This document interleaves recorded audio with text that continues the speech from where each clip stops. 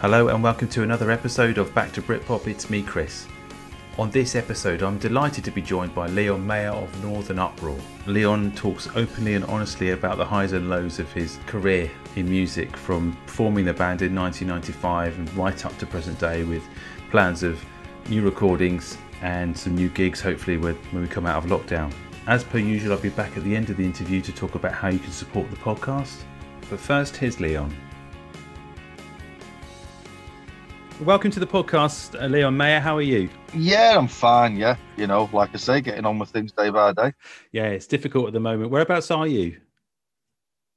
I'm actually I've just come into my car outside my house. I get peace and quiet.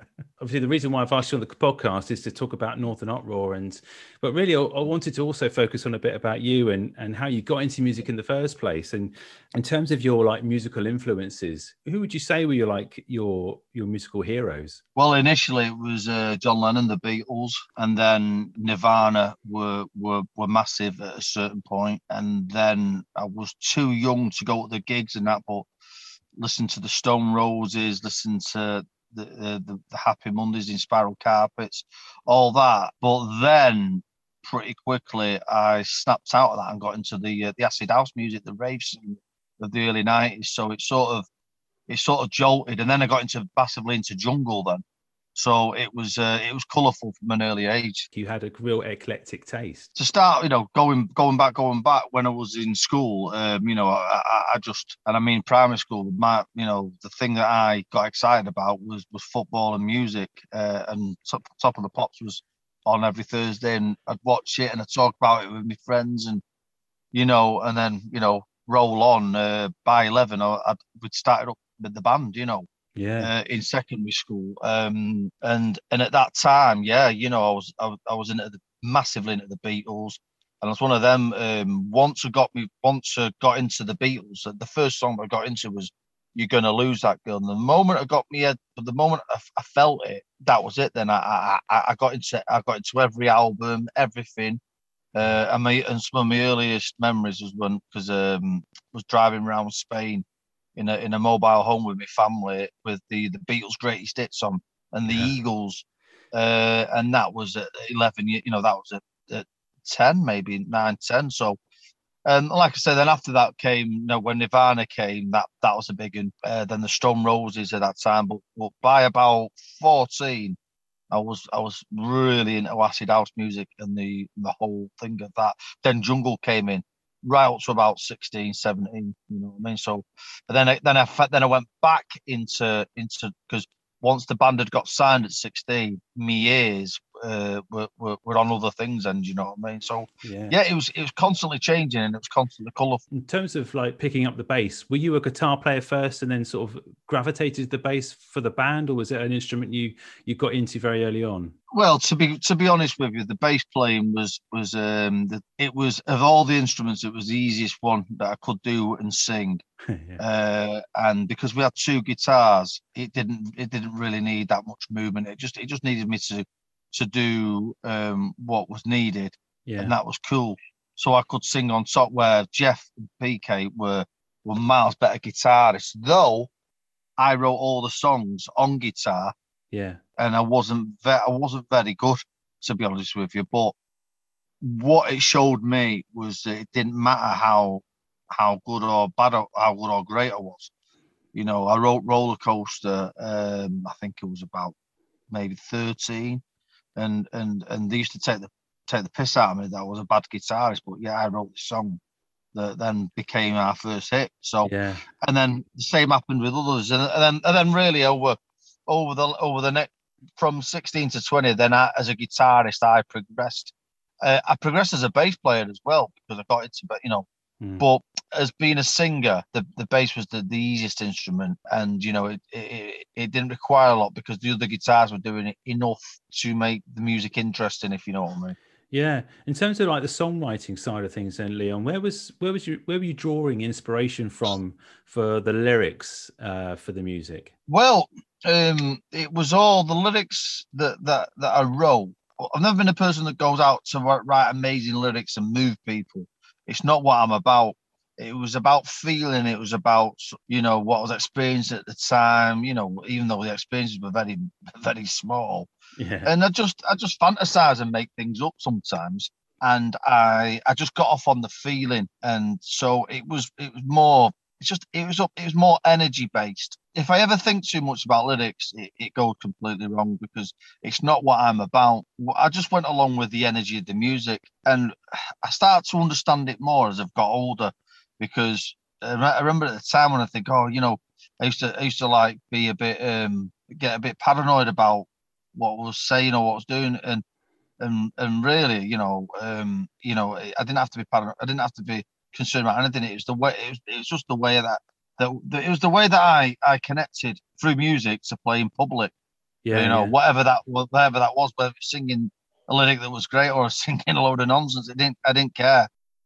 You were very young when you started the band. Okay, so it's very easy to sort of look back and do things differently or think how things could have done differently. And a lot of bands that I've spoken to from the 90s era when, not just Britpop, but Brit rock and all the other kind of elements to the 90s were coming together. Record labels were throwing themselves at young bands to get them signed.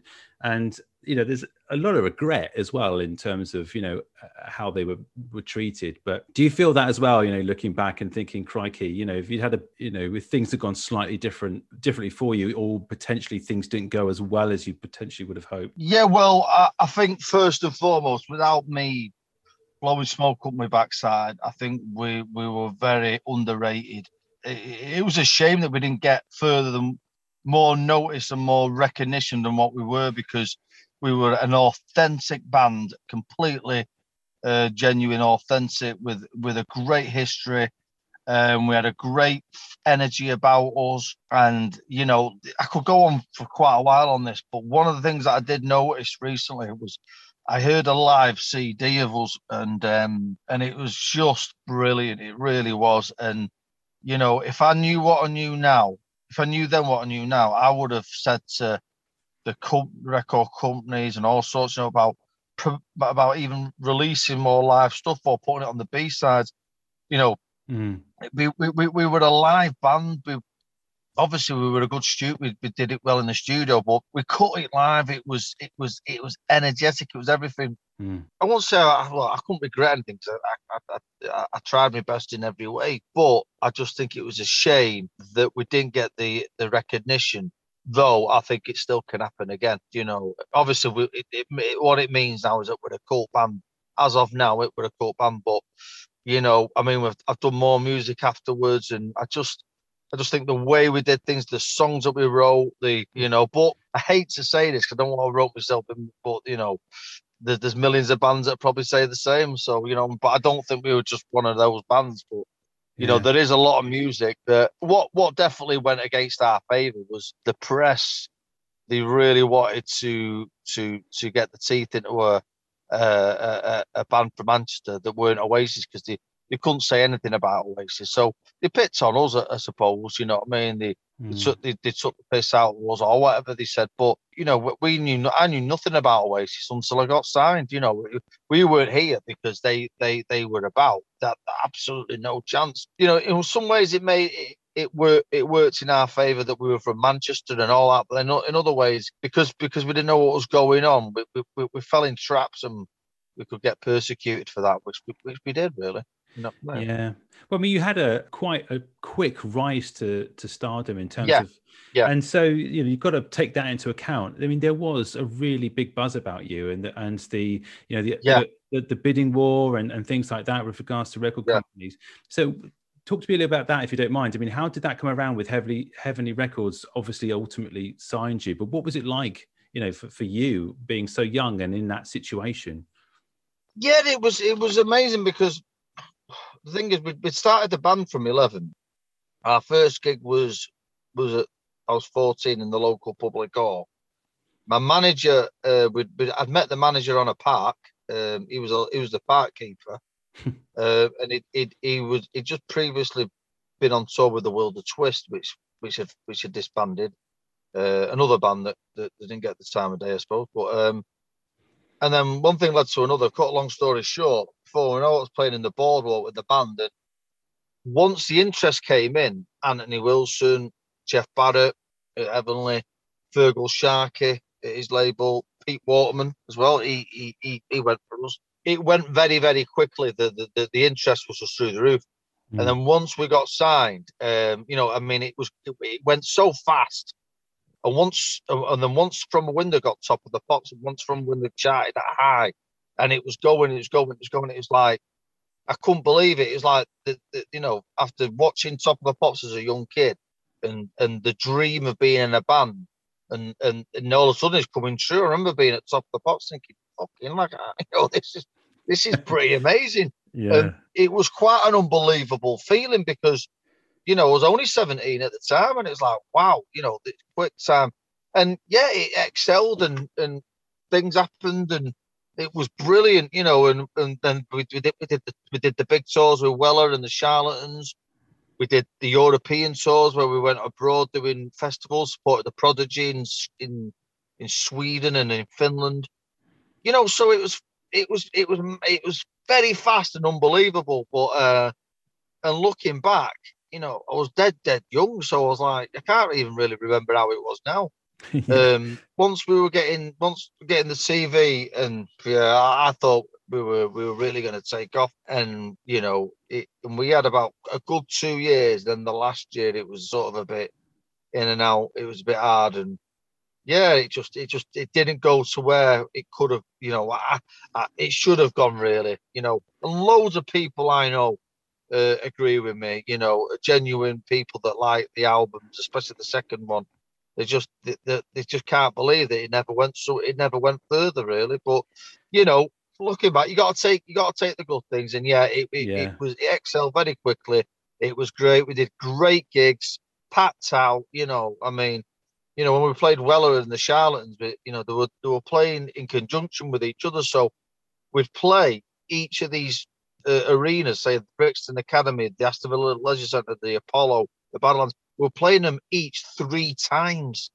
Do you know what I mean? So in that sort of 2-month tour or whatever it was, we probably did about 25 massive gigs.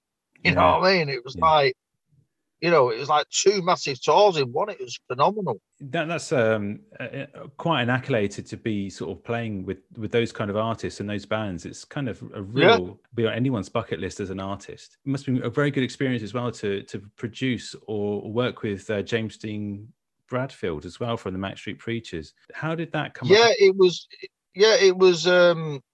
brilliant. It was needed because we were young at the time, and him and Dave Edinger, the other guy, they helped us sort of, get the songs arranged right, and especially the guitarists, they got a lot out of working with James Dean Bradfield. But we were very young at the time, so looking back, God, of course it's amazing. It's amazing.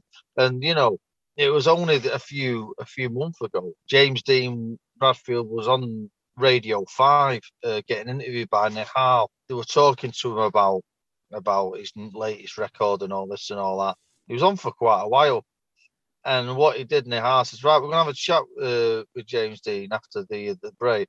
Could you text in some of your memories of him or whatever? So I text in about him, having the experience, me having the experience with him in the studio and all that, and Nihal pulled it out and mentioned it on radio. And it was fantastic, So I'm sat in the car, and I'm texting Radio 5, and then I think it was the second message. He said, "We've got one here," and says, "My name's Leon, blah blah blah," and James. I mean, I've not seen James for a long time, and he went, "Oh, hello, Leon," like he just seen me yesterday, yeah. And it was just it was funny, he is as he is in any interview. He's a humble, he's just a normal bloke, you know what I mean, obviously passionate about his music and his art, and that was quite a nice little thing for me. So that's what happened not long ago. A nice reconnection to the past in a positive way. Very positive. Positive. With that album, especially with the songs you're saying obviously being produced, and the album being shaped, if you like, with the support of the producers, but in terms of your vision, did they come out as you kind of had planned? I mean, you'd written this kind of this album's worth of material, and in your head as a songwriter, did the progression and how it come out on record, did it kind of fit to your vision? Well, to be honest with you, I didn't have the first album. We had most of it done before we went in the studio. We wrote quite a few of the songs, but we were also writing as we were going along. Genuinely, I was happy with what I heard. I didn't have any idea of production of any level. I was too young to have any acknowledgement, and also I was just coming out of 3 years of going out raving at jungle music and listening to MCs and all that. It was, it was quite. So my head was into like other forms of music, and I wasn't into production. What happened is that every Sunday afternoon we'd get together in my mum's front room and we rehearsed for 4 or 5 years. That's all that it was. So I just projected my energy into them songs. Then obviously, we were lucky we got a record deal, and then it was done in a professional way. But me, I left it to the band. They knew what production was about more than me. I was just throwing my energy out into them songs, and then when I realised that it was working, my idea was just right. Well, I can do this. Let's get it down. And I was writing down. I wrote a lot of songs, especially when we got to the second album. I brought in someone else I was writing songs with, and that just accelerated, and then back in the studio and all that. But like I say, what I did miss was that we were fucking fantastic live. Do you know something? I just wished, I'm asking people if any live recordings to send them me, because I just get so much out of it. And I just wish that that's how we were seen as and we were heard as. I just wish that could have been more persuaded towards the record company. Did you find yourself under any pressure to write new material and to always keep coming up with new ideas? Yeah, because we had to do the second album, see. Yeah. And what had happened, we had I showed some demos. Basically our first album, we done and dusted. It was out. We were already touring it, and the record label, right? Well, the next record, and we did some demos, and 1 or 2 of the songs were good, and the others weren't good, and I knew they weren't good. We were just struggling. And then what happened was, at the time, my friend called Nigel Banks, who was the guitar roadie for us, he started showing me some material that he'd wrote, and I just thought, that sounds great. So I ended up co-writing with Nigel, and then that's how I got all the second album then. Well, I'd say 80% of it, 90% of it. I wrote a few songs myself, but and also, he brought he's a completely different talent in himself. And then by that time I was into doing, big harmony, layered harmonies on the vocals. We brought in a bit of brass, we brought orchestra. There was pressure, but when they heard them new songs, the record label, they were absolutely buzzing, and it was like, it's like I pulled this one out.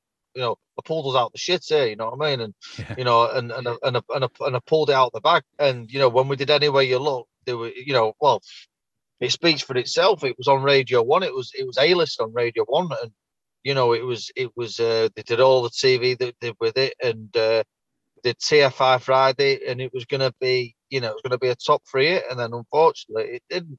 And that was the demise of our record contract. Then after 4 months after that, we were on the dole. How does that transition then for you?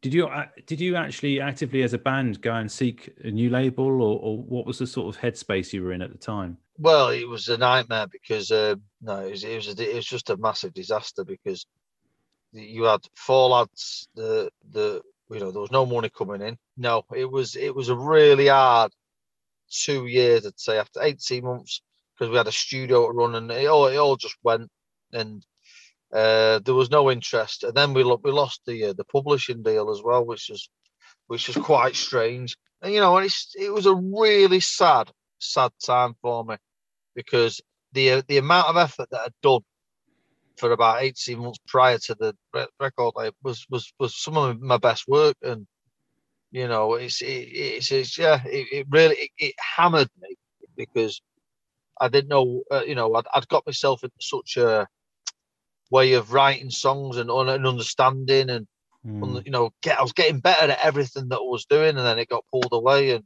you know, the rest is history. You know what I mean? And it took me a good couple of years to find my feet in another way, and I did. But if I could go back there again now, and have be on good stages, and then, you know, just for 1 year or what, I don't know, 1 month, you know, that I'd love to experience it again with what I know now, because I just would enjoy it more, and I've got so much understanding about it. You know what I mean? And, Yeah. you know, I feel that it's just a shame that we didn't get the chance to go, you know, like Shed 7 or Cast, or, you know, that continued, and you know, and that got continued to get asked to do all the gigs, you know, and you know, but they did sell a lot more records than us, so I'm not gonna you know, blag that one. But it's that thing, if you know, if you don't keep in the chain, you know, you're very easily gone. And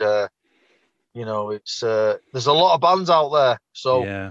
You know what I mean? You did come back though, Leon, didn't you? In terms of like getting the band back together in some shape, and then releasing more material a bit later on with the crowdfunding and things like that. That must have been quite a very positive experience to know there were people out there really dying to hear new stuff from you. Yeah, well, I'm still doing it now. I mean, we've got 3 festival reports this year that we're doing, you know, all being well. But yeah, we got back. You know, I've had to get different members in. But we've done 3 albums, you know, 2 through the crowdfunding, and 1 which was just funded by ourselves at the time. You know, each album's pretty different to each other, and we did some really great gigs. But to me, it's not the music; it's the gigs that's more important for me. It's playing, and not just playing gigs, but playing the right gigs. You know, and there's a lot of bands out there as well, so it's a bit dog eat dog. You know what I mean? There's a lot of bands, man. Do you know what I mean? So bands are like taxi drivers. Every fucker wants to be one. Well, it's been fantastic to speak to you, Leon, about Northern Uproar and everything else. And all the best in terms of the gigs coming up as well. And if we get out of this awful lockdown situation and actually get things back to normal, you might actually start to do some proper gigs and things. It'd be amazing to see you. Where are you based at? I'm in Southampton, to around the south. Oh, you're Southampton, the Joiners, right? Yeah. Well, I saw you at the Southampton University, where you had a power cut during the first song. Yeah. It was amazing. I remember being in Southampton, years ago. Yeah. Like I say, Leon, thanks again for coming on. Really, really fantastic to speak to you. Yeah, anytime, mate. Anytime. Yeah, really appreciate it, Leon. Take care and all that, and good luck with everything. Look after yourself. Bye-bye, mate. Bye-bye. Thanks again to Leon for joining me on the podcast. It was fantastic to talk to me about Northern Uproar, and I really appreciate him being so open and honest about his experiences with the music industry. Thanks again for all your support. It's really appreciated. So just a reminder that if you haven't already, please pop over to Apple Podcasts and leave a 5-star rating. And if you've got time, leave a review. That really helps. I'm on social media, so just search for Back to Britpop on Instagram, Facebook and Twitter. And there's a Ko-Fi page in the show notes, so if you want to say thanks, you can buy me a virtual coffee. All being well, I'll have another episode for your ears next week, so see you soon.